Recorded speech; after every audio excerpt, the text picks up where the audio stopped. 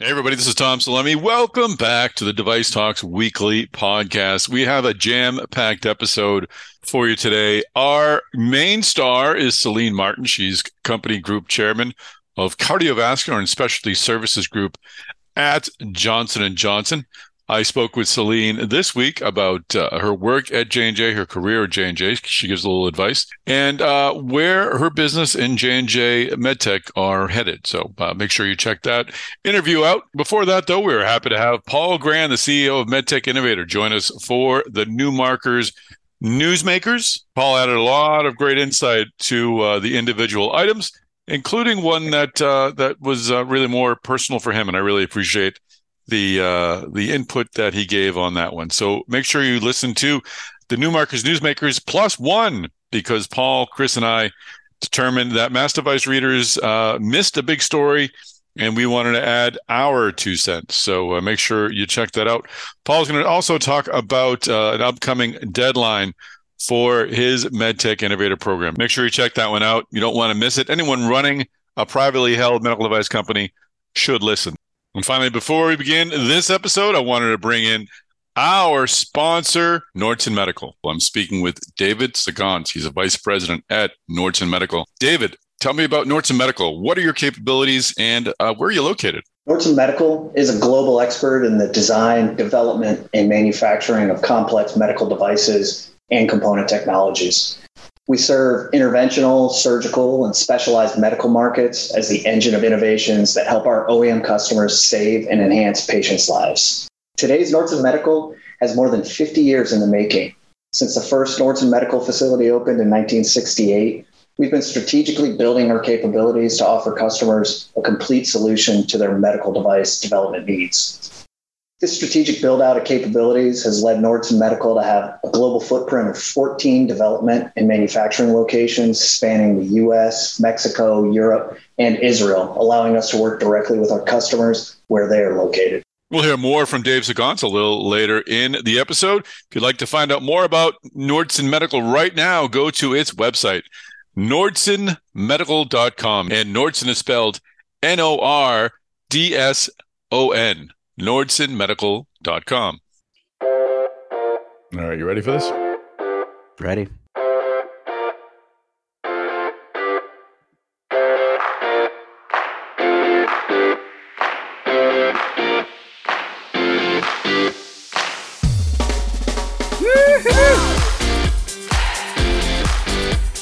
Chris Newmarker, how are you, sir? Doing well, Tom. Doing well. We're moving through December. We are. We've got one more podcast left after today. We'll have a pod in 2022. We'll be back in 2023, but we'll be won't be putting one out on, what would that be? What's next? So today's I should have done this math in my before. So today's the 9th. Next week's the 16th. Yes. We will have one on the Very 16th. good. Oh wait, no, we'll have two more. We'll have the 16th and the 23rd. There we go. I don't know why I was rushing things. I was kind of frantic today. I thought I had like one more week to get stuff done. Oh, whew. Yeah. I feel so much better. You just feel the relief pouring over you. Oh, yes. But this is extra special today because we've got a guest. We do have a guest. I was about to say we could have just held Paul Grand off until next week. We didn't have to rush him on this week, but he's here. But he's Paul here. Grand, It's awesome. welcome.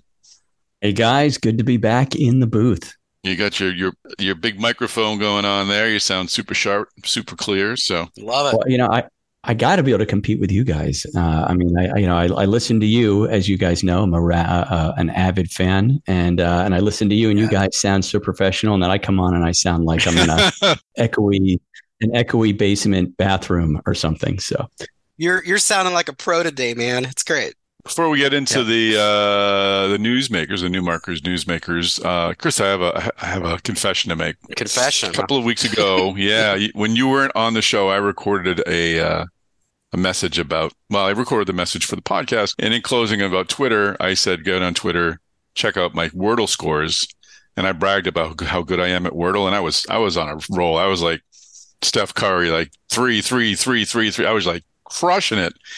Did you cross a picket line, Tom? I didn't cross a picket line, but I bragged about my Wordle capabilities, and I've kind of been in the toilet ever since. I'm still getting them, but I'm like 4s and 5s now. It's becoming more like a football score than a basketball score. Gotta be careful about talking smack. I know, so I I feel like I have to just make amends to the Wordle gods here publicly and apologize. That reminds me of how I went to Ohio State.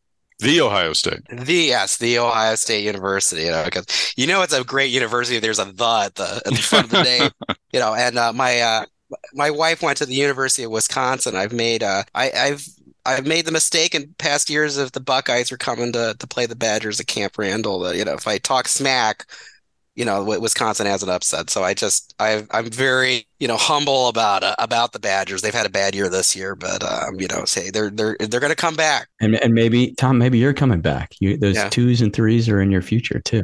Well, I'm hoping that by coming clean on the podcast, go, again, the gods will let the right words come to mind. But it's been a struggle. And Paul, I know you're a Wordle person as well, correct? I am a Wordle person. I do. I've been playing pretty regularly in a little family group for a long time. Little family competition. Little family competition, and it's fun. It's fun to see everyone scores in the mornings, and it's a good it's a good daily habit. And in fact, I kind of will find myself feeling really bummed out if I skip a day, like my streak is over, and I'm like, oh man, I forgot to do it. Yeah, that whole streak thing. I'm all for it if you're doing it, but I don't think you should get penalized if you forget one day.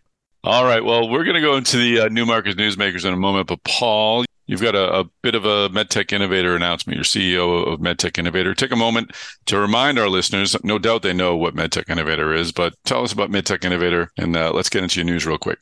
Sure. Yeah. Well, MedTech Innovator is an accelerator, but we're a downstream accelerator for anyone who isn't familiar with us.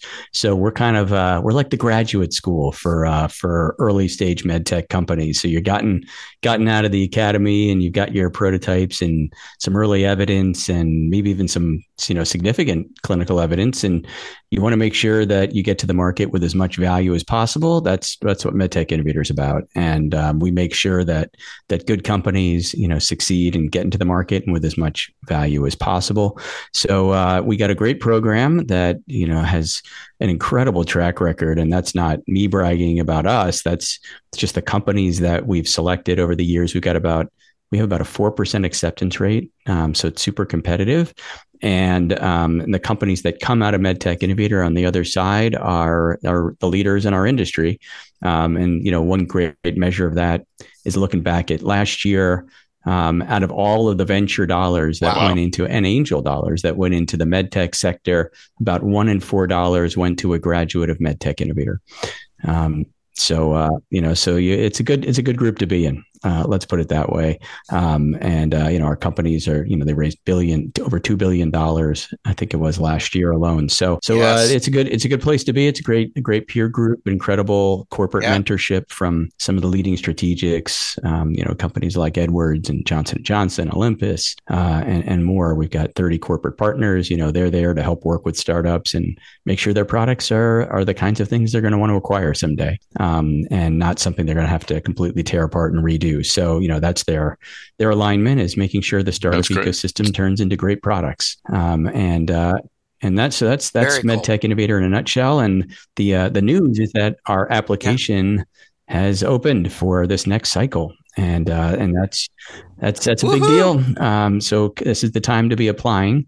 You just go to medtechinnovator.org/apply, or just go to our homepage and you can use the link at the top. But there's 3 different programs to choose from, all happening at the same time. There's the MedTech Innovator Flagship, which is focused on companies that want to enter the U.S. market as their primary market. And let's face it, most people want that. And then the second program is our Asia Pacific program, which is for companies that want to enter the Asia Pacific markets as a primary market.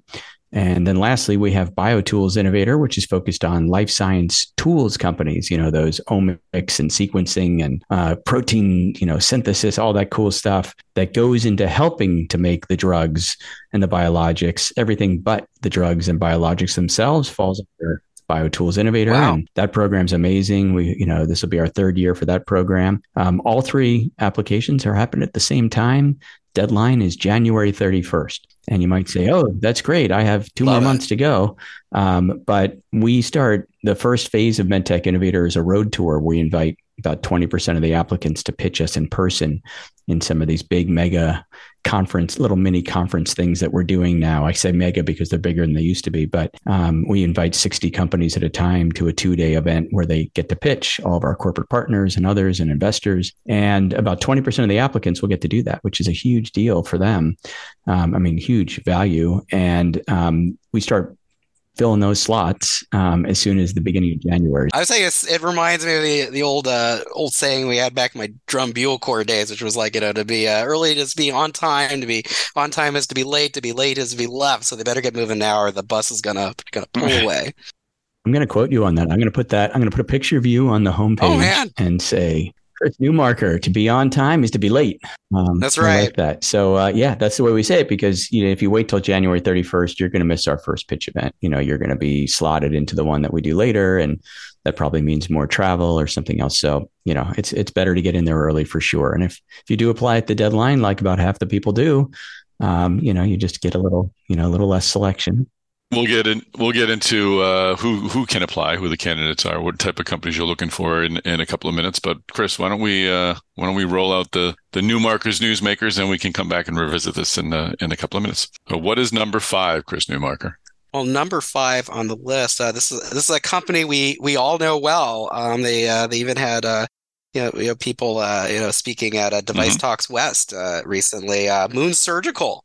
They got their first FDA 510K for their surgical robotic system, and it's just a really cool type of technology they have, because it's kind of more of like a robotic surgical assistant. So the surgeon does what he or she always does, but you have a robotic assistant backing you up in the procedures, which we've all heard about, like shortages in healthcare staffing. So a robotic surgical assistant, it seems like that could be something that we could increasingly see demand for over the years. That's great. Nope.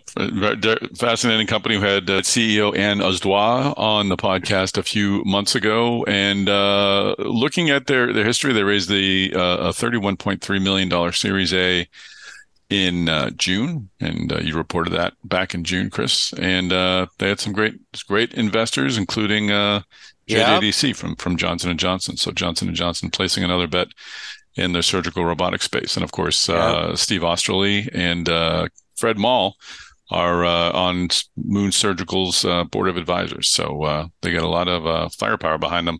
Paul, I believe you know a little bit about Moon Surgical. I do. It's very appropriate that they're in the top 5 for this week, because they made the top 5 at MedTech Innovator over 1,000 companies last year in 2022. They made our top 5. They made it to the finals this past October. And Moon Surgical is an amazing company. Just has continued to blow everybody away. I can't believe they've already got a 510K. That's just crazy. Considering what they're doing over there. They've gone so fast. When they started MedTech Innovator in June of 2022, they weren't even doing clinical cases yet. They have done I can't remember the exact number. It's like in the 30s, I believe, human cases and like 5 different indications at this point. Like they are just executing like crazy. And the fact that they've gotten 510K clearance is really incredible. What an amazing team. And, they have like the first employee at Auris, over at the company, they're literally just one of the most exciting robotics companies. And they're not what we all think of when we think of robotics. Well, their product Maestro, as Chris, you indicated, is less of sort of a something that performs surgery, but rather will assist a surgeon in a surgery. So the robot is there to hold something in place, taking the place of a surgical assistant or I guess a less experienced surgeon who would be assisting that surgeon. Yeah, every one of the cases they've done has been done without an assistant. Wow. Everyone, from the first clinical case to the case, I've talked to several of the surgeons who've been using the system, and they say, like, I can sit at the bedside. I do everything I normally do with a patient. I just have 2 extra arms. That's awesome. And I don't need any help. They're like, it's incredible. From the first case until where they are All their clinical sites just didn't schedule an assistant. No one else in the room, and they've done it just fine. It's incredible. It's really an amazing piece of technology. And Chris Newmarker, we should point out that this selection of the Newmarkers Newsmakers this week was blinded, double blinded. Paul did not have any influence on the selection of these companies, correct? This was all you. This was looking at our analytics and like what stories were getting the most views from our audience, and and this. Want to let folks know that there's no. I just found out about them this morning. That was my first no hanky panky going on. No. We didn't let Paul. We didn't let Paul slip in a company just to this is. There we go. Not at all. Hi, everybody. Tom here. Hope you're looking forward to some time off this holiday season. But before we go, as mentioned, we have a couple of podcasts coming up, and we also have 2 more Device Talks Tuesdays coming up next week. And given we are in the midst of the holiday season, I took a favorite of mine and turned it into a little promo for our upcoming session. So here we go.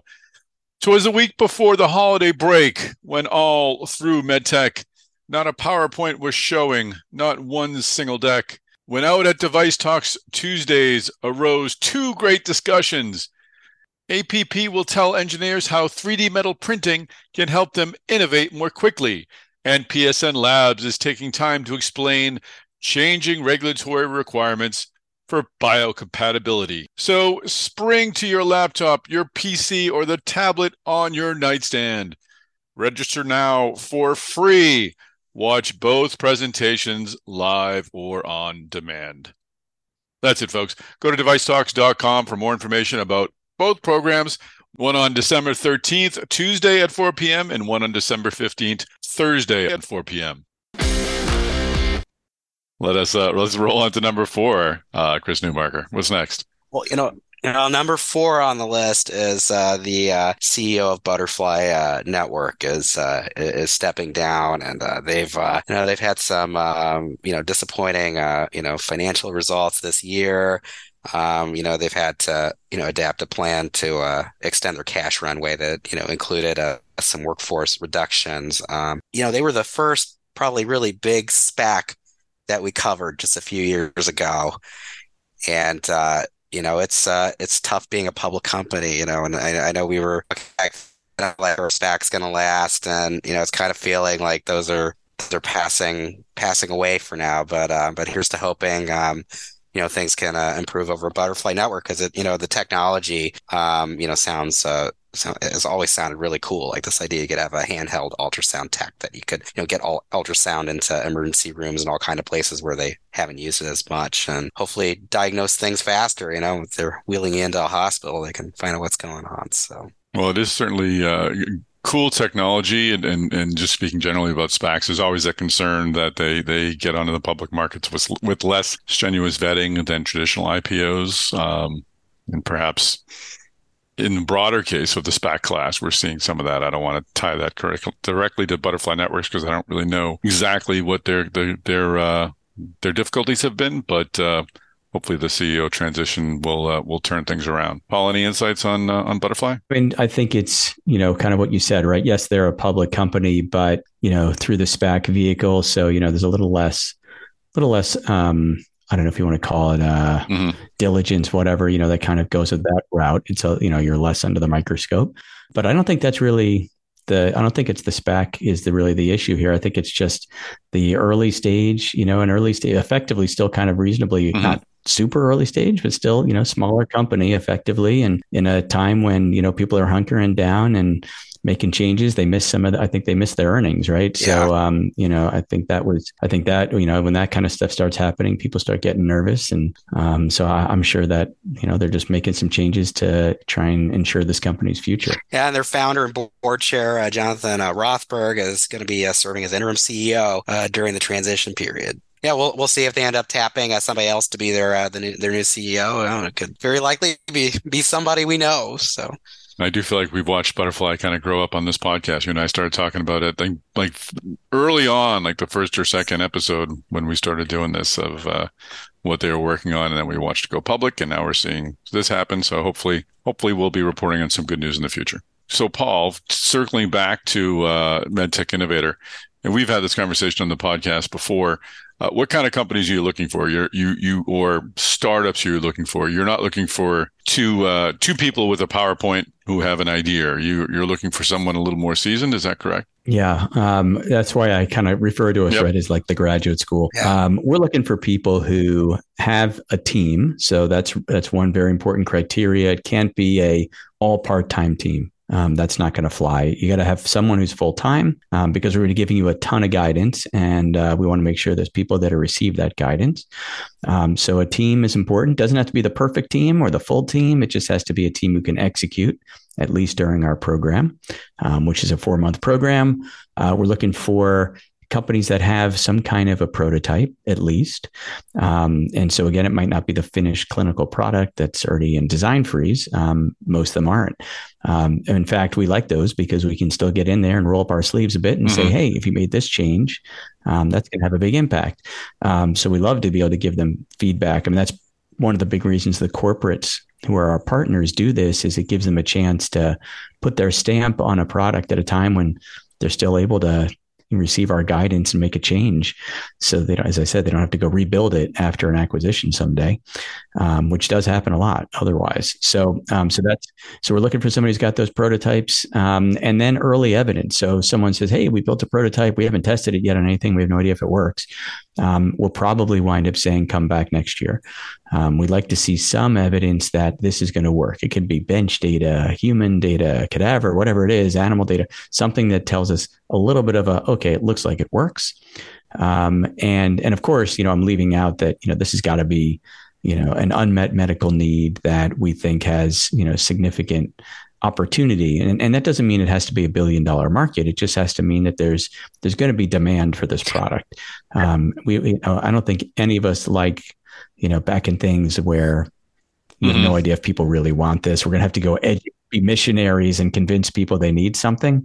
That's not an enviable position to be in. So we like things that there's a significant pull for as well. It kind of sounds like the companies that you bring in now are the types of companies that a big medtech company maybe 15 years ago would have just acquired, but they've become a lot more risk averse. And it kind of really sounds like you're providing this really nice bridge to get them to that extra point, where they can then get acquired or go public or, do some kind of exit, which is really cool. Yeah, I mean, we're definitely that finishing school. We're definitely that, because we live in a world today where everybody wants more evidence, whether it's the customers, whether it's, reimbursement, everybody wants to see some validation, and they're less likely, it still happens, but they're less likely to buy that company, super pre-revenue. They're looking for some evidence. So, we whip them into shape. We make sure that we have a huge component of MedTech Innovators, our value program, where they all get coached by multiple value coaches who are, market access professionals and who either work at the big companies or they're consultants in some cases, but, we whip them into shape. So, we challenge all of their assumptions. We make sure that they really understand their value propositions and can back it up. So that's a big part of what we do. So I agree, Chris. I mean, this is definitely, if you turn the clock back 15 years ago, maybe somebody would have picked these companies up earlier, and with some more risk, but everyone is super risk averse. Well, that's what you're looking for. And again, they can go to medtechinnovator.org to apply. And the deadline is the end of January, but start now. Don't wait. Start now. And actually, one other criteria I should have mentioned, and then we can move on, is that, people will say, well, what stage are you looking for? And we're looking for companies from a funding stage, anywhere from companies that have, kind of friends and family seed type money, maybe a large grant, all the way up through Series C, as in Charlie. So there are, about 30% of our companies each year are in the market. They're much further than you might think. And they still greatly benefit from this program because it gives them access to the strategics, funding, visibility at 3 or 4 conferences in many cases, all sorts of things where nobody else gets that visibility, but our companies at AdvaMed and Wilson Sonsini and Device Talks. Great program. All right, Chris Newmarker. What's number 3 on the Newmarker's Newsmakers? Number 3 on the list, we've got news. Actually, this our managing editor Jim Hammerand broke some news on mass device and medical design and outsourcing this week, and the roots of the news break went back to Device Talks West. Woohoo! Woohoo! We break news at Device Talks West, but it all started at Device Talks West because Jim was talking to Avail Med Systems CEO at the show, and he was talking about how they're getting involved in third party software. That they had plans to roll out their first third-party software integration, and now here we are. They've got a deal with Medtronic Neurovascular that's worth tens of millions of dollars. And Avail Systems allow you to get into the operating room and collaborate with surgeons while they're doing procedures. I mean, just great for all kinds of networking. And Medtronic thinks this could up the game with all the collaboration, and boost some innovation in the stroke space. So really cool. We need to see what next medtech company partners with Avail in this way. Yeah, well, I had a conversation with Dan Hawkins, and he's the CEO of Avail Med Systems, and Dan Voles, the head of Medtronic Neurovascular. We'll have the Medtronic Talks podcast out next week with that interview. But this is something that not only has this been used on procedures, but where they're really seeing a great opportunity for Medtronic as part of their CoLab platform, where they're trying to foster innovation in the neurovascular space. So right. The immediacy of Avail, which is a system that basically has audio and video and is in the OR, enables engineers and entrepreneurs who are working with surgeons to really observe neurovascular procedures as they're happening, so they can hopefully discover new ideas or vet ideas that they're working on. And as they'll point out in the interview, and again, we'll run it next week, it's really hard to do with obviously neurovascular, because if someone's got a stroke, it's not a scheduled procedure. You can't have an engineer who's planning to spend the day in the OR, as you maybe can do with cardiac ablation or something that's a little more isn't as time sensitive. When you got to go in a stroke, it's an emergency, and you're working fast. So this will give engineers at Medtronic sort of immediate access to procedures, so they can see how they can improve upon their products. I mean, they were saying, the Avail consoles don't record the procedures, but if a neurosurgeon's encountering something that's like a rare situation and they're trying to figure out, they can conference in Medtronic engineers to see for themselves like what's going on with the stroke patients. So I mean, just really, could be profoundly impactful. And this is one that actually had a little tie to MedTech Innovator, in that technology, the technology at Avail that we're talking about, some of it had its early days as NuRep. The original company, NuRep, NuRep, and Avail acquired that technology. But NuRep was, its origin was, eliminating the reps from the OR and putting all this really cool, ability to observe and have real time interaction remotely, and we're seeing it deployed now. So that's really exciting. Well, Avail kind of came onto the scene in 2020 as one of the companies that was helping to keep sales reps connected with surgeons during COVID when they were locked out. But their history precedes that, certainly, and they have had long-time plans. They're kind of acting on long-time plans to really strengthen this, to create this telecommunication connection between surgeons and those outside the OR. So again, it's really, we've been talking about it as sort of in a sales rep strategy. We obviously talk about it in an ability for surgeons to consult and to watch each other and help each other, and hopefully that raises everybody's game. But it's really exciting to think about it from the engineer point of view, where more engineers will get more access to live cases. And Medtronic is really expecting this to increase or accelerate their ability to innovate and to get to treat even more patients more quickly than they had previously thought possible. So exciting stuff. We're going to take a break from this conversation to bring in our sponsor, Nordson Medical. Once again, I'm visiting with David Sagans, Vice President. David, tell me, what type of medical device companies do you work with? We work closely with customers to develop primarily interventional med device solutions that enable procedures such as transcatheter valve replacement, cardiac ablation, kyphoplasty, stent deployment, among many other therapies. Our solutions include both finished devices, including delivery systems, balloon catheters, and cannula, as well as component offerings that include engineered shafts, medical balloons, extrusions, heat shrink tubing, and complex nitinol components. With expertise ranging from finished devices to individual component optimization, we are uniquely positioned to partner with a broad range of customers covering the entire med device lifecycle. Thanks, Dave Sagans. We'll hear a little more from Nordson Medical a little later in the podcast. Once again, if you'd like to find out more right now about Nordson Medical, go to nordsonmedical.com. So number 2 on the list, this was exciting as well. We finally had the FDA clearance for the Dexcom G7, their next gen continuous. Yeah, it was really, really good to see this. So, and it's been very anticipated in the diabetes community in the United States. So I'm giving an extra woohoo here because I am a diabetic. And I've been wearing a G6 now for a while. And oh, wow. I'm so excited about that G7. I can't tell you how excited I am because it takes a whole step out of the process. Like, it used to be a 2-step thing. You put the sensor on, then you snap in the transmitter. Now it's 1 step. It's like half the size. It warms. As a diabetic, I can tell you the worst time is that period where you have to warm up for 2 hours right now. And you're like, oh man, I don't have any data for the next 2 hours. But this one warms up in like 30 something minutes. It's incredible. Oh, wow. It's awesome. That's interesting insight. So what is that 1 step that it's eliminating? And is it a matter of time that you're saving or discomfort that you're avoiding or both?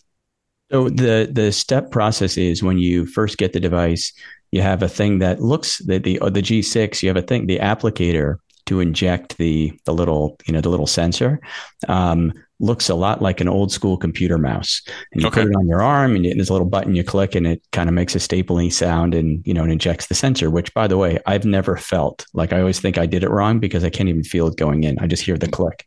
Wow.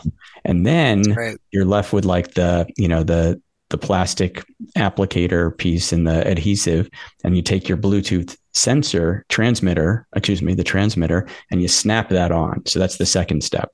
It's a 2-step process, and you have to you're separately prescribed the transmitter, which, every 90 days you need a new one, and the sensors, you need a new one every 10 days. So it just adds complexity, right? The new thing, it's all 1 step. You just the transmitter and is now disposable. So that's a super cool thing. You just pop it on, 1 step, no snapping on, no separate prescription to deal with. So it just takes a little more complexity out of the process. Oh, that's great. And you and I have had a conversation about how this has really helped you and really changed your life. I remember we've been talking on the phone. You've been out taking walks because you knew you had to bring certain things up and certain things down. What has having the G6 done for you, Paul? It's amazing. So it lets me manage the disease without insulin, which is incredible. So basically, in my particular case, I was diagnosed at 49 as a diabetic, and I thought it was type 2, but it turned out to be type 1. I have the GAD antibody attack, so that's an autoimmune disease. And now I'm 54 and I've still never used insulin, which is incredible. So if I wasn't doing anything and I was just eating my burgers and bread and all that stuff, I would be at huge risk for, all sorts of, secondary complications. But because I have the G6, in the old days, I used to prick my finger. I don't know. In the beginning, it was lots of times during the day, and eventually I got lazy and I'd be doing it, at most once a day. And, you get one data point. Now I'm getting a data point every 5 minutes or every 10 minutes, which is incredible. And so I can immediately look down, which I do. I have on the desktop of my iPhone, I have the little Dexcom app, and I can see my numbers at all times. And immediately I can go, oh, I just ate that, whatever. And my blood sugar is now, instead of being 150 or 140, where it should be for me, it's 220 or 200 or something. And I go, great, I'm going to go take a walk and call Tom. And it's amazing because that's all it takes. I used to think you have to run, you just walk. And my blood sugar at the end of the walk will be 100. And I know I'm fine, and I keep checking it, and I'm like, great, I can go back to work. If I didn't have that, I'd be walking around at 220 or whatever, for the rest of the day. And causing all sorts of potential risk, So it's a game changer. I know that word is used around. It is a game changer because I can completely manage my disease with this device. Without this device, pricking my finger once or twice a day, I would have no idea where my blood sugar really is. You just get the average. And that average can be a real misleading number. You want the real time. So continuous data is huge. And that's where Dexcom shines because it's Bluetooth. And it's always transmitting to my phone versus, some other devices where you have to scan them. So you have to go out of your way to go find the number. And although it's still pretty awesome, this is just totally massive continuous data. And everyone I've talked to, I know a lot of diabetics and they're all using the Dexcom G6. So we're all excited about the G7. Because it sounds like there's like some real improvements there that are just, going to make it even easier to use, which that's just awesome. And to give a disclosure, Dexcom is a MedTech Innovator partner. So, they are one of our corporate partners. But I would, they were my corporate partner for 2 years, a year and a half before I was using the product myself. So, I only became an active G6 user in the last about 4 months. So, and it's, as I said, I was managing in a really terrible way up until then. I got the G6 and my life has been completely different, totally altered. That's great. So with the disclosure, I'm telling you. That's very noble of you to bring that up. Yes. That device changer. Good. This is a device that I proudly tell my friends, like, I really wish you guys could get this device. It'd have to be off label, but because anybody's blood sugar goes up when they eat various meals and all the, there's a massive population that's pre-diabetic. And, and this is, I think will be a game changer for them. So again, this is off label advice, but I think I would love everyone to walk around and you see, and if it's not the G6, you'll see all these wellness ads on your Instagram coming up now for similar types of devices that monitor your blood sugar. I think all of us are going to be monitoring our blood sugar one way or another in the future. Absolutely. That's good. Great point. So Chris says Dexcom expects to initiate its U.S. launch for G7 in early 2023. So woohoo! It's coming, Here we Paul. go. Thanks for sharing that. I really do appreciate that. That's great. It's we Chris and I babble on about what all this great tech means for people with diabetes, and it always helps to actually talk to someone who either has it or knows someone who has it and can really explain the day-to-day work that goes into managing this disease. It's unbelievable. Agreed. I feel that way about everything. I think the patient voice is just not heard enough. Amazing. And, that's a big thing. We're going to be a MedTech Innovator this year, is, increasing the patient voice in our program. So you'll be seeing some stuff about that in the future. Little teaser. That's great. Get me some ideas for device talks as well. All right. Yes, indeed. Let's roll into number one, Chris. Well, number one on the list is we've got Fresenius Medical Care's CEO is leaving just after 2 months in the top spot. The company's promoting from within to replace her, but they this year just in recent months we're announcing that they were expecting net income for the year to decline at a percentage rate ranging from the high teens to the mid 20s. And they were blaming slow results improvements to their North American healthcare services operations. I mean, we just, it's just another example how we do have like a lot of big medtech companies like dealing with these, macroeconomic headwinds with, the, staffing shortages at health providers and whatnot. And, we'll see how things go, moving forward with, new CEO for Fresenius Medical Care, Helen Giza. That was an interesting transition. I've talked to Carla Pruitt. She had been previously at Philips. I don't know what goes into this sort of transition. Paul, do you have any insights on why someone speaking generally about such a thing, when a CEO takes a job and then gets in there and doesn't stay around very long? Is it a discovery of the company discovering something about the CEO discovering something about the company? Or a mixture of the two, or either or? I imagine it's all of those things. They were saying strategic differences. Yeah. Yeah. It's like when someone says, hey, I'm going to go spend more time with my family. Yeah. It feels like one of those kinds of statements. I usually, I think that, reading between the lines, as you said, Chris, about the strategic differences, it seems like it just wasn't a fit. And it wasn't, I doubt that she came in and recognized something horrible about Fresenius. I don't think that's the case. So I think it just, wasn't a fit for her. Who knows why? Or it wasn't a fit for the company. It wasn't a fit for somebody. She was only there for 2 months. So that's a pretty quick something just wasn't right. And I don't know what that was, but that, the good news is they made a quick decision. Whoever made the decision made a quick decision, and that's probably the most important thing. The piece of advice our CEOs always give the new CEOs coming into MedTech Innovator is nobody regrets the amount of time when they let somebody go. And again, I don't know what happened in this case, but I'm just saying in general, they always think, I wish I'd done that sooner, whatever that is. So making a quick decision, I'm saying nobody regrets the quick decision. They all regret saying, we waited a year, we waited 6 months, whatever. We knew it wasn't right. So whether it was, her idea, whether it was the board's idea, whoever's idea it was, I'm sure whoever it is happy that they made a quick decision, and I'm sure Fresenius will benefit from that. Yeah. Great point. And the wild thing here is we had so much of this news this week that there was some huge news this week that we were going to call you out on this, Chris Newmarker. Both Paul and I were wondering, what about Mike Mussallem? What about Mike Mussallem? Right? Yeah. Right. You really have to blame your readers, I think, right? Because this is what they're reading. So what I suspect is like Edwards, CEO, he intends to retire from the CEO spot next year. They're promoting from within, for the new CEO.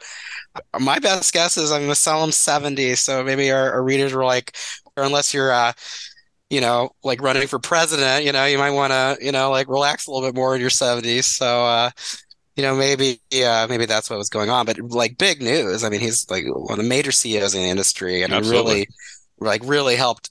He played a huge role in Edwards, becoming just like this dominant player in TAVR that it is, and there's all kinds of other like really cool catheter delivered valves that Edwards is really active with. So it's an amazing company, and and Mike Mussallem is just an incredible presence in our industry, and I can say even from the startup side, he's just at all the conferences, he's up there. He, in fact, this year, when we opened up our 10th anniversary MedTech Innovator Finals this year, Mike opened up the session. He came out and did the intro and, talked about innovation. He's just a huge supporter of innovation. He's always been very involved in Stanford Biodesign and other programs in Orange County. I mean, he is just a force. Wow. Yeah. So I was shocked that it wasn't in the top 5 because it is the end of an era. And, really? I'd be clicking that story for sure. I clicked on it. I did. Yeah. Right. So, I think maybe he's number 6. I don't know where he fell on the list. He was really, really close number 6. I mean, he was actually number 6. You're right. Yeah. But, I think you're probably right. I guess that the readers, it's, if anything is less surprising, it's probably that, Butterfly CEO stepping down. You're like, oh, what's that surprising, about? Right. Exactly. Yeah. Fresenius, exiting after 2 months. What is that about? But, so, maybe it just fell just slightly below that on the interest level, but I'm glad we're acknowledging it because Mike Mussallem really is, kind of just a huge force in our industry, and I'm glad he made the top 6. Yeah, maybe we should just expanded the newsmakers to 6 this week. Well, maybe this is the mistake. Now I'm like second guess. I think we just did it. We just did it. There we go. Yeah, right. I think we just this is a co-host choice award, so we'll give that to Mike Mussallem. And we're making one of those quick decisions right now. Exactly. Number 6, we're correcting the problem. And I did, Paul. I like the fact you mentioned Stanford Biodesign. I mean, he brought in Todd Brinton from Stanford Biodesign. We had Farzad Azampour at Device Talks West. I mean, these are people who are in the trenches of innovation, and now they're guiding strategy at a big company like Edwards. I really love that marriage and that commitment to the early stage tech. So it's going to be. I've actually never had the opportunity to interview him, so maybe I'll reach out and we get him on the podcast before he. Well, he's still going to be. He's going to be staying on his board chair. Yeah. Board chair. Yeah. So he'll still be involved. So we have some time. Still there. It's kind of like I've noticed that a lot with companies. When a CEO is retiring, is like they'll stay on a bit as board chair. So he's going to be a non-executive chair of the Edwards board. Paul, do you know the new incoming CEO?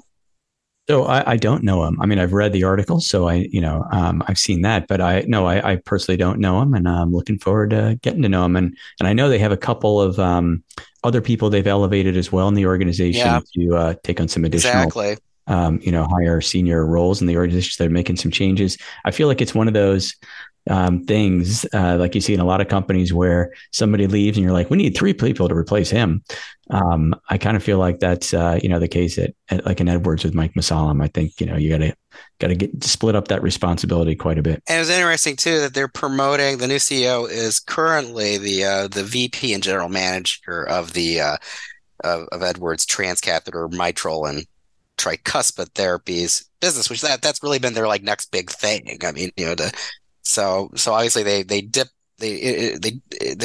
out and pulled up a VP who's been leading this next big thing. And now he's going to be leading it as the head of the entire company. Now I'm very happy to bring you our interview with Celine Martin, Company Group Chairman of Cardiovascular and Specialty Solutions Group at Johnson & Johnson. But first, our last message from our sponsor, Nordson Medical. Dave Zakantz, how do you help your OEM customers? Typically, we start at the front end of the device development process, working with customers to understand the problem and develop a unique solution. Once a design solution is reached, we leverage advanced modeling and proprietary testing to verify that the design meets performance requirements, ultimately taking the product into mass production through our rigorous transfer and validation process. Nordson Medical makes the device and the differentiated components in the device, elevating us in the market through a highly configurable manufacturing platform, providing our customers with significant design freedom and flexibility from a single source. Finally, it sounds like you have a long history of success and a great record of growth. Tell us, where do you see Nordson Medical going in the future? What kind of growth do you see happening? Here at Nordson Medical, we're constantly looking to expand our capabilities in ways that add value to our customers, continually evaluating new technology, equipment, and processes to enable new solutions that make the devices better and more cost-effective. A prime example of this was the addition of Fluorotec business to our portfolio last year. This competency in fluoropolymer extrusion and PTFE allows us to offer a more comprehensive line of solutions. And when combined with our other proprietary technologies, it allows us to increase our responsiveness while providing unique solutions that only Nordson can deliver. Additionally, we are always looking to optimize our footprint with the right capabilities in the right locations. Along these lines, an exciting new step for Nordson Medical is the new state-of-the-art manufacturing facility opening in Tecate, Mexico. We've been manufacturing in Mexico for the last 16 years, and the new Tecate facility reflects a commitment to provide our customers with a cost-optimized solution for full device manufacturing. Combined with our U.S. locations, we provide rapid development and manufacturing options from our U.S. sites, and as a product transitions into greater market acceptance, we can readily transfer the production into our cost-optimized Tecate site. This is a real win for our customers because we can provide rapid development at launch and a defined path to an enhanced cost position. Thanks for joining us, Dave Zakantz, and thanks for sponsoring this episode, Nordson Medical. You can find more information on their website, nordsonmedical.com. Well, Celine Martin, welcome to the podcast. Thank you for having me. I'm excited to learn about the business that you're overseeing at J&J, but would love to first understand your path into medical devices. People take many different ways to get where they are today. So what was the first thing that interested you in the medical device industry, and what was your first job in the medical devices? So growing up, I wanted to be a physician, and I grew up in Europe, and I was fortunate enough that my parents had friends and family members in the medical field. So they had me immersed in the hospital for a couple of days to shadow physicians to make sure I would validate my interest in the space. And I'm glad they did, because what I came to realize is I want to be in healthcare, but I want to be way more impactful than addressing one patient at a time. Interesting. And so many years later, when J&J was hiring on campus during my MBA program, I realized that I could actually fulfill my ambitions to touch millions of patients by being part of the medical device industry. So that's where it started. And my first job, I was a sales rep for Ethicon Endosurgery in the surgical field. That's amazing. So in that time between your following the physician for a couple of days and sort of understanding that wasn't the right fit, did you have in your mind that I want to get into a product-related field in healthcare, or did you just, you kind of had a sense of where you wanted to go, and then you connected with the folks at Ethicon, and that sort of put all the pieces together for you? I knew I wanted to be in healthcare, and I knew I wanted to do something special. And when Ethicon Endo was hiring, those were the early years of endoscopic surgery, and minimally invasive techniques were in full development. And I realized that we're about to change the world, and I wanted to be a part of it. And you've spent your entire career at the different businesses within Johnson & Johnson? I have been with J&J for 27 years, indeed, across many different segments, always part of medical devices, or now medtech. I touched practically all the segments outside of orthopedics. I lived in Europe and then moved to the US, East and West Coast, and I touched many functions, big companies, small companies, companies we acquired, companies we divested. I went through many different business cycles over the 27 years. That's amazing. So I'm sure you're asked this a lot. What is your advice to J&J employees about not only staying at the company, but finding work that fulfills you at the company and making sure you're sort of moving your career along? So the beauty of working for J&J is we work for the world's largest healthcare company. So there's a lot of opportunities to move around, experience new business environments without ever leaving J&J as a company. And my probably biggest advice would be to seek the experience and seek the opportunity, and think of your career as a toolbox where every experience adds to your experience and overall rounding. And I often advise my team members and my mentees to think along 4 variables. One is the variable of the function, moving around from commercial to program management to leadership. One being the company. Indeed, within J&J, especially MedTech, you have many different segments, from cardiovascular to surgery to orthopedics. To think across geographies, it's very, very beneficial to relocate from your own native country to a different geography and learn how to adapt. And that is, of course, the leadership side, and how you move from being an individual contributor to eventually managing people and eventually being a leader of a group. So I often say, when you move, think always about the move afterwards, but try to always move one variable at a time across those 4 variables. And I would say that in general, whether it be for technical functions or commercial functions, this formula actually works really well. Interesting. I'm just curious, as you've moved from business to business, when you relocate to a new business with J&J, is it more familiar than it is different because there's sort of a DNA there, a foundation that it's still a J&J company? Or does it feel like you've actually moved into a different business and maybe it's less familiar than it is familiar? I would say the credo is the anchor across all the businesses. So there's a big element of culture that remains the same and that is foundational. Having said that, each business is very different by product of the size, the business dynamics, the technology per se, and the formula to be successful tends to be different depending on the business segments you serve. But the foundation culturally remains the same, and it's all credo anchored. Interesting. So, and I just want to talk about the larger changes at J&J right now. You mentioned Johnson & Johnson MedTech, the separation from consumer. Johnson & Johnson will remain one of the biggest MedTech players by far.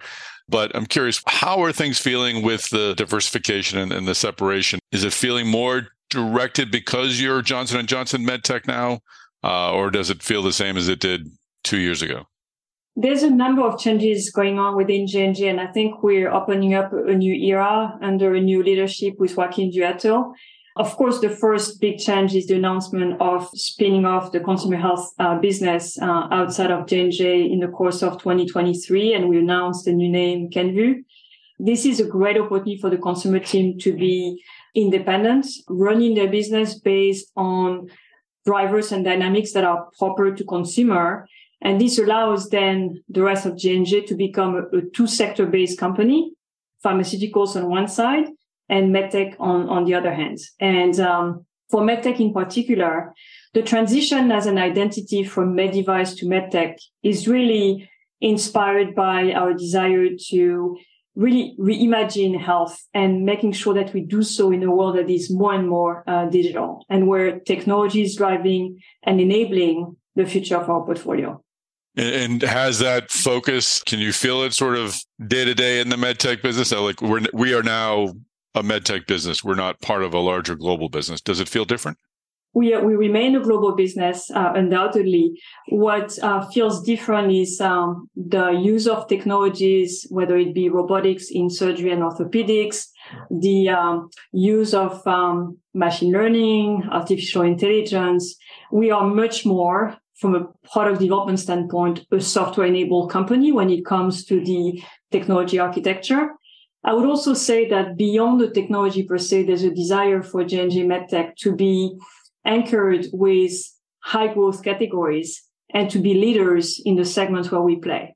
And I'm sure you're aware that we recently announced the intention to acquire Abiomed with an intent to become a much bigger player in the cardiovascular category and making an impact for patients who suffer from heart failure. No, that was an exciting purchase, and I did want to sort of ask about that. What is it like when a deal like that is announced? I'm sure you're well aware of it before any of us are, but it must be exciting to bring in a new exciting property like that and really energize an organization. It was especially exciting for the MedTech employees, but I will say for myself as a leader who essentially took Cordis outside of J&J, to know that we're going back into cardiovascular care beyond the business we have in electrophysiology with Bard's Webster is very exciting. I do think that the amount of opportunities from an unmet need standpoint, the breadth of the population we can serve and the impact we can have is tremendous. And I'm very excited to see J&J back into CV in a big way. I believe that, sure. Well, let's talk about your current business. Your company group chairman of Cardiovascular and Specialty Solutions Group. What are the businesses that you oversee? How large is your group? Give us a little bit of background on that. So my group is called CSS, which stands for Cardiovascular and Specialty Solutions. And the way I typically frame it is there is a subset that is essentially J&J Interventional with Bard's Webster, a market leader in EP, particularly in atrial fibrillation, that is very big in size, more than $4 billion in revenue, and known for very rich pipeline and strong cadence of innovation. You may have heard of the CARTO system that is foundational as a 3D GPS navigation technology to navigate the catheters in the heart. The second company in the group interventional is Cerenovus, which serves stroke as a category. And we're playing in two segments, ischemic and hemorrhagic stroke, largely with catheters, stents, and devices that are essentially designed to remove clots. Then we have the surgical category called specialty surgery with Mentor, that is a leader in breast aesthetics, and Acclarent, a company dedicated to balloon sinuplasty to serve ENT patients. That is essentially the group of 4 companies I run, all based in Irvine and largely unified by a culture that is very unique to CSS. Focus on innovation is the oxygen of the business and truly enabling growth. How do you, they're very diverse businesses as the leader of that group. How much time do you focus on do you encourage them to operate as different businesses since they're so different? You sort of want them to be close, to have their feet close to the ground or to operate close to the ground in each of their different businesses, or do you want them to function more as a more cohesive, larger unit? Or how do you sort of determine which way to go with that as a leader of a group like that?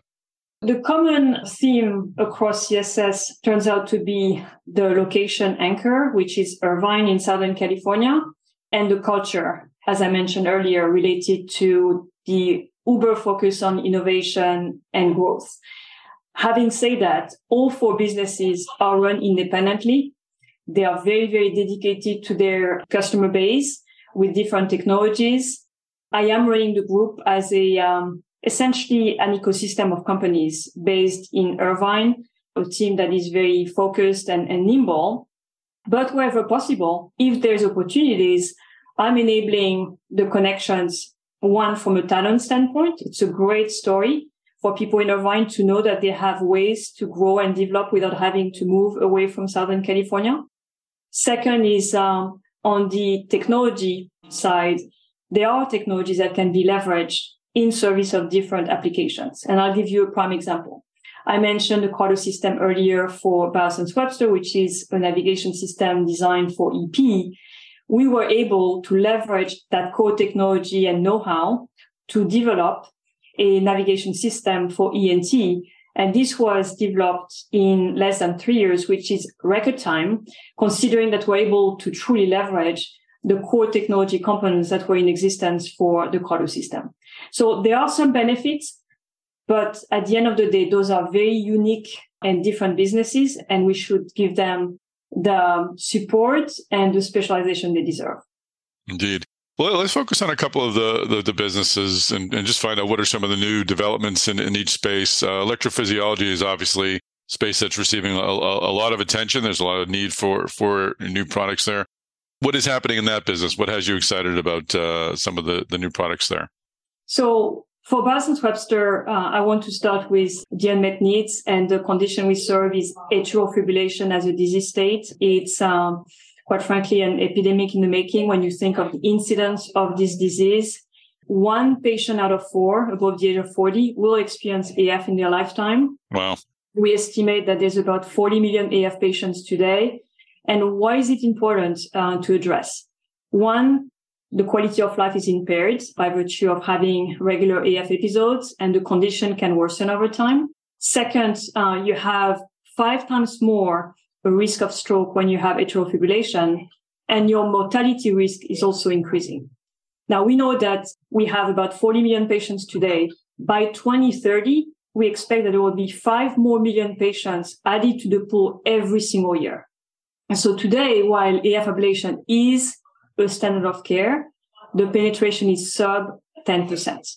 So what's exciting about what we're doing is that over the last 10 years, we're able to truly establish AF ablation as a standard of care. We're able to take the procedure time down from what used to be 4 hours now to about an hour. The success rate went from 65% to now 90+%, but there is still a large intraoperator viability. So what we're doing as a company is we're really focusing in partnership with physicians on unmet needs. So we're looking at really focusing our innovation on 4 dimensions. Locate where to ablate, so know where you have to deliver energy, then deliver better lesions, simplifying the procedure, and eventually eliminating fluoroscopy. Mm-hmm. And we have a very, very exciting pipeline addressing all those unmet needs.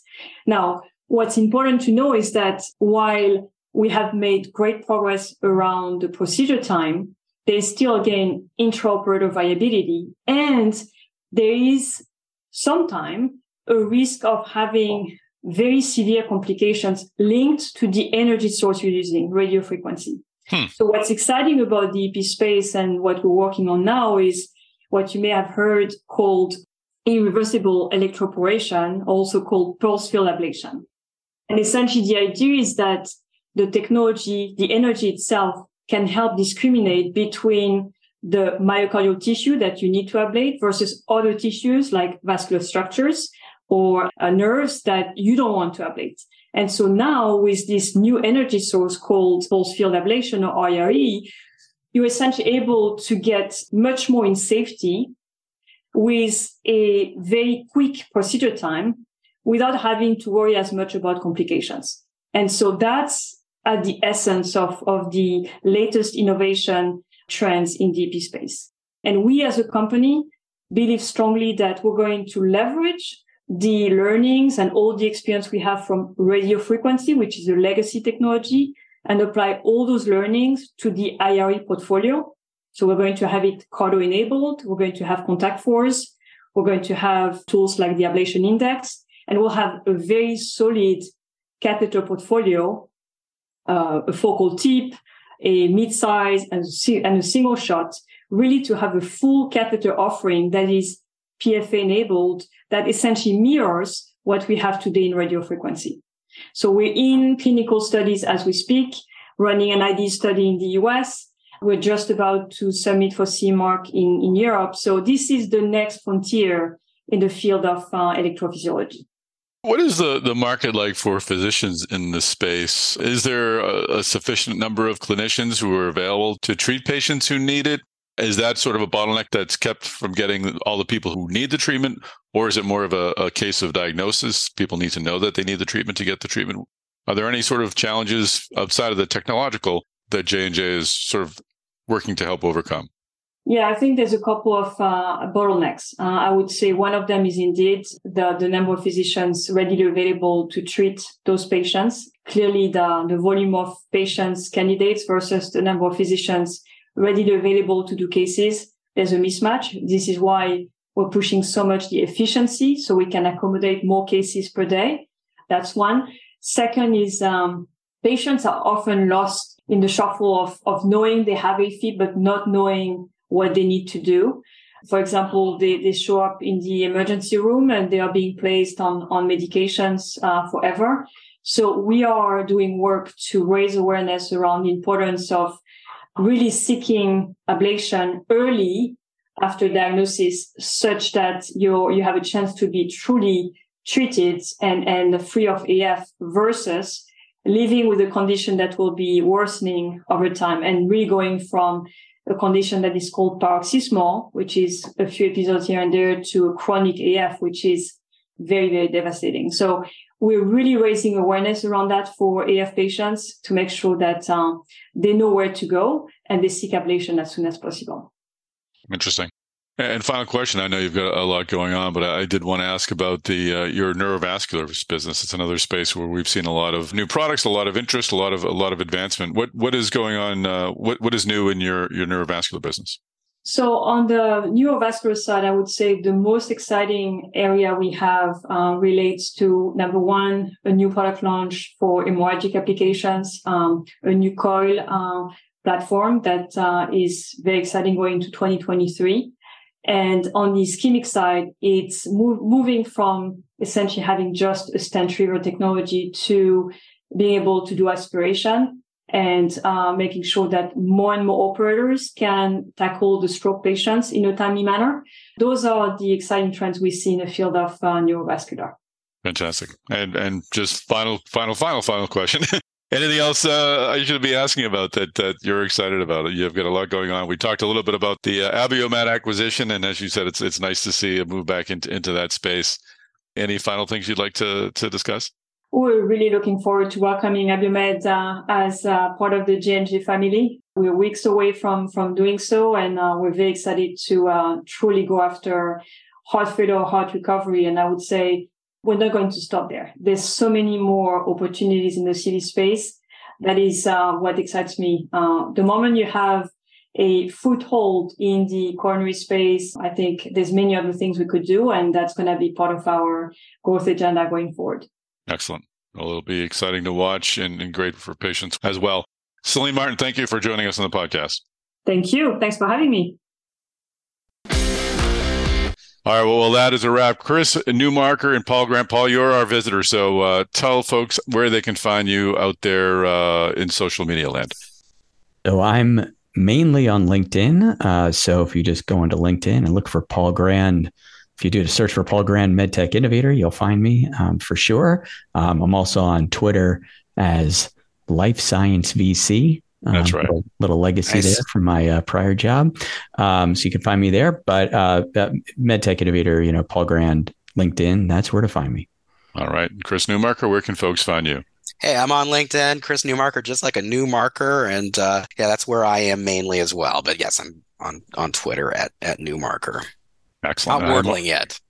You got to get your Wordle scores up there. I just restarted posting my Wordle scores at MedTech Tom. And of course, you can find me on LinkedIn, Tom Salemi, Salemi. Chris Newmarker, what do folks need to do right now?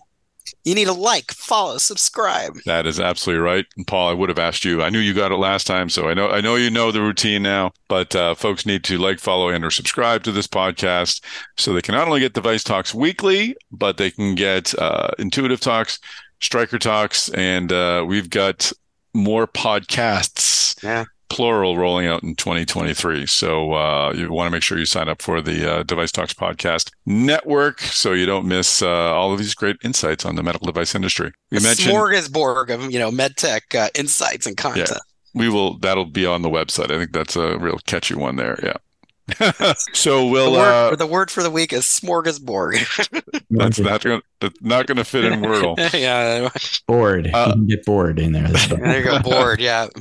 So we'll have Paul back in a couple of weeks or probably a couple of months to talk about Device Talks Boston. As we mentioned, MedTech Innovator will play once again an integral part at Device Talks Boston. We're excited to have you back, Paul. Excited to be back there. We're going to be debuting something we've never done before. We always like to innovate, and we're going to be launching the first of our investor showcases. So we're going to be bringing back some of the top companies from MedTech Innovators graduates, our alumni, who are out there fundraising. And as I said, about 1 in 4 deals in the year that gets funded is a MedTech Innovator company. So you can bet that the quality will be high. So very excited to partner with you guys on that. That's going to be great. Can't wait to hear more. All right, folks. Well, thanks for listening to this episode of the Device Talks Weekly Podcast. Tune in next week and the week after that for our final 2 episodes of 2022. Thanks for joining us, Paul. Thank you. Great being here as always, and can't wait to be back. Chris Newmarker. Have fun as always. Take care, everybody.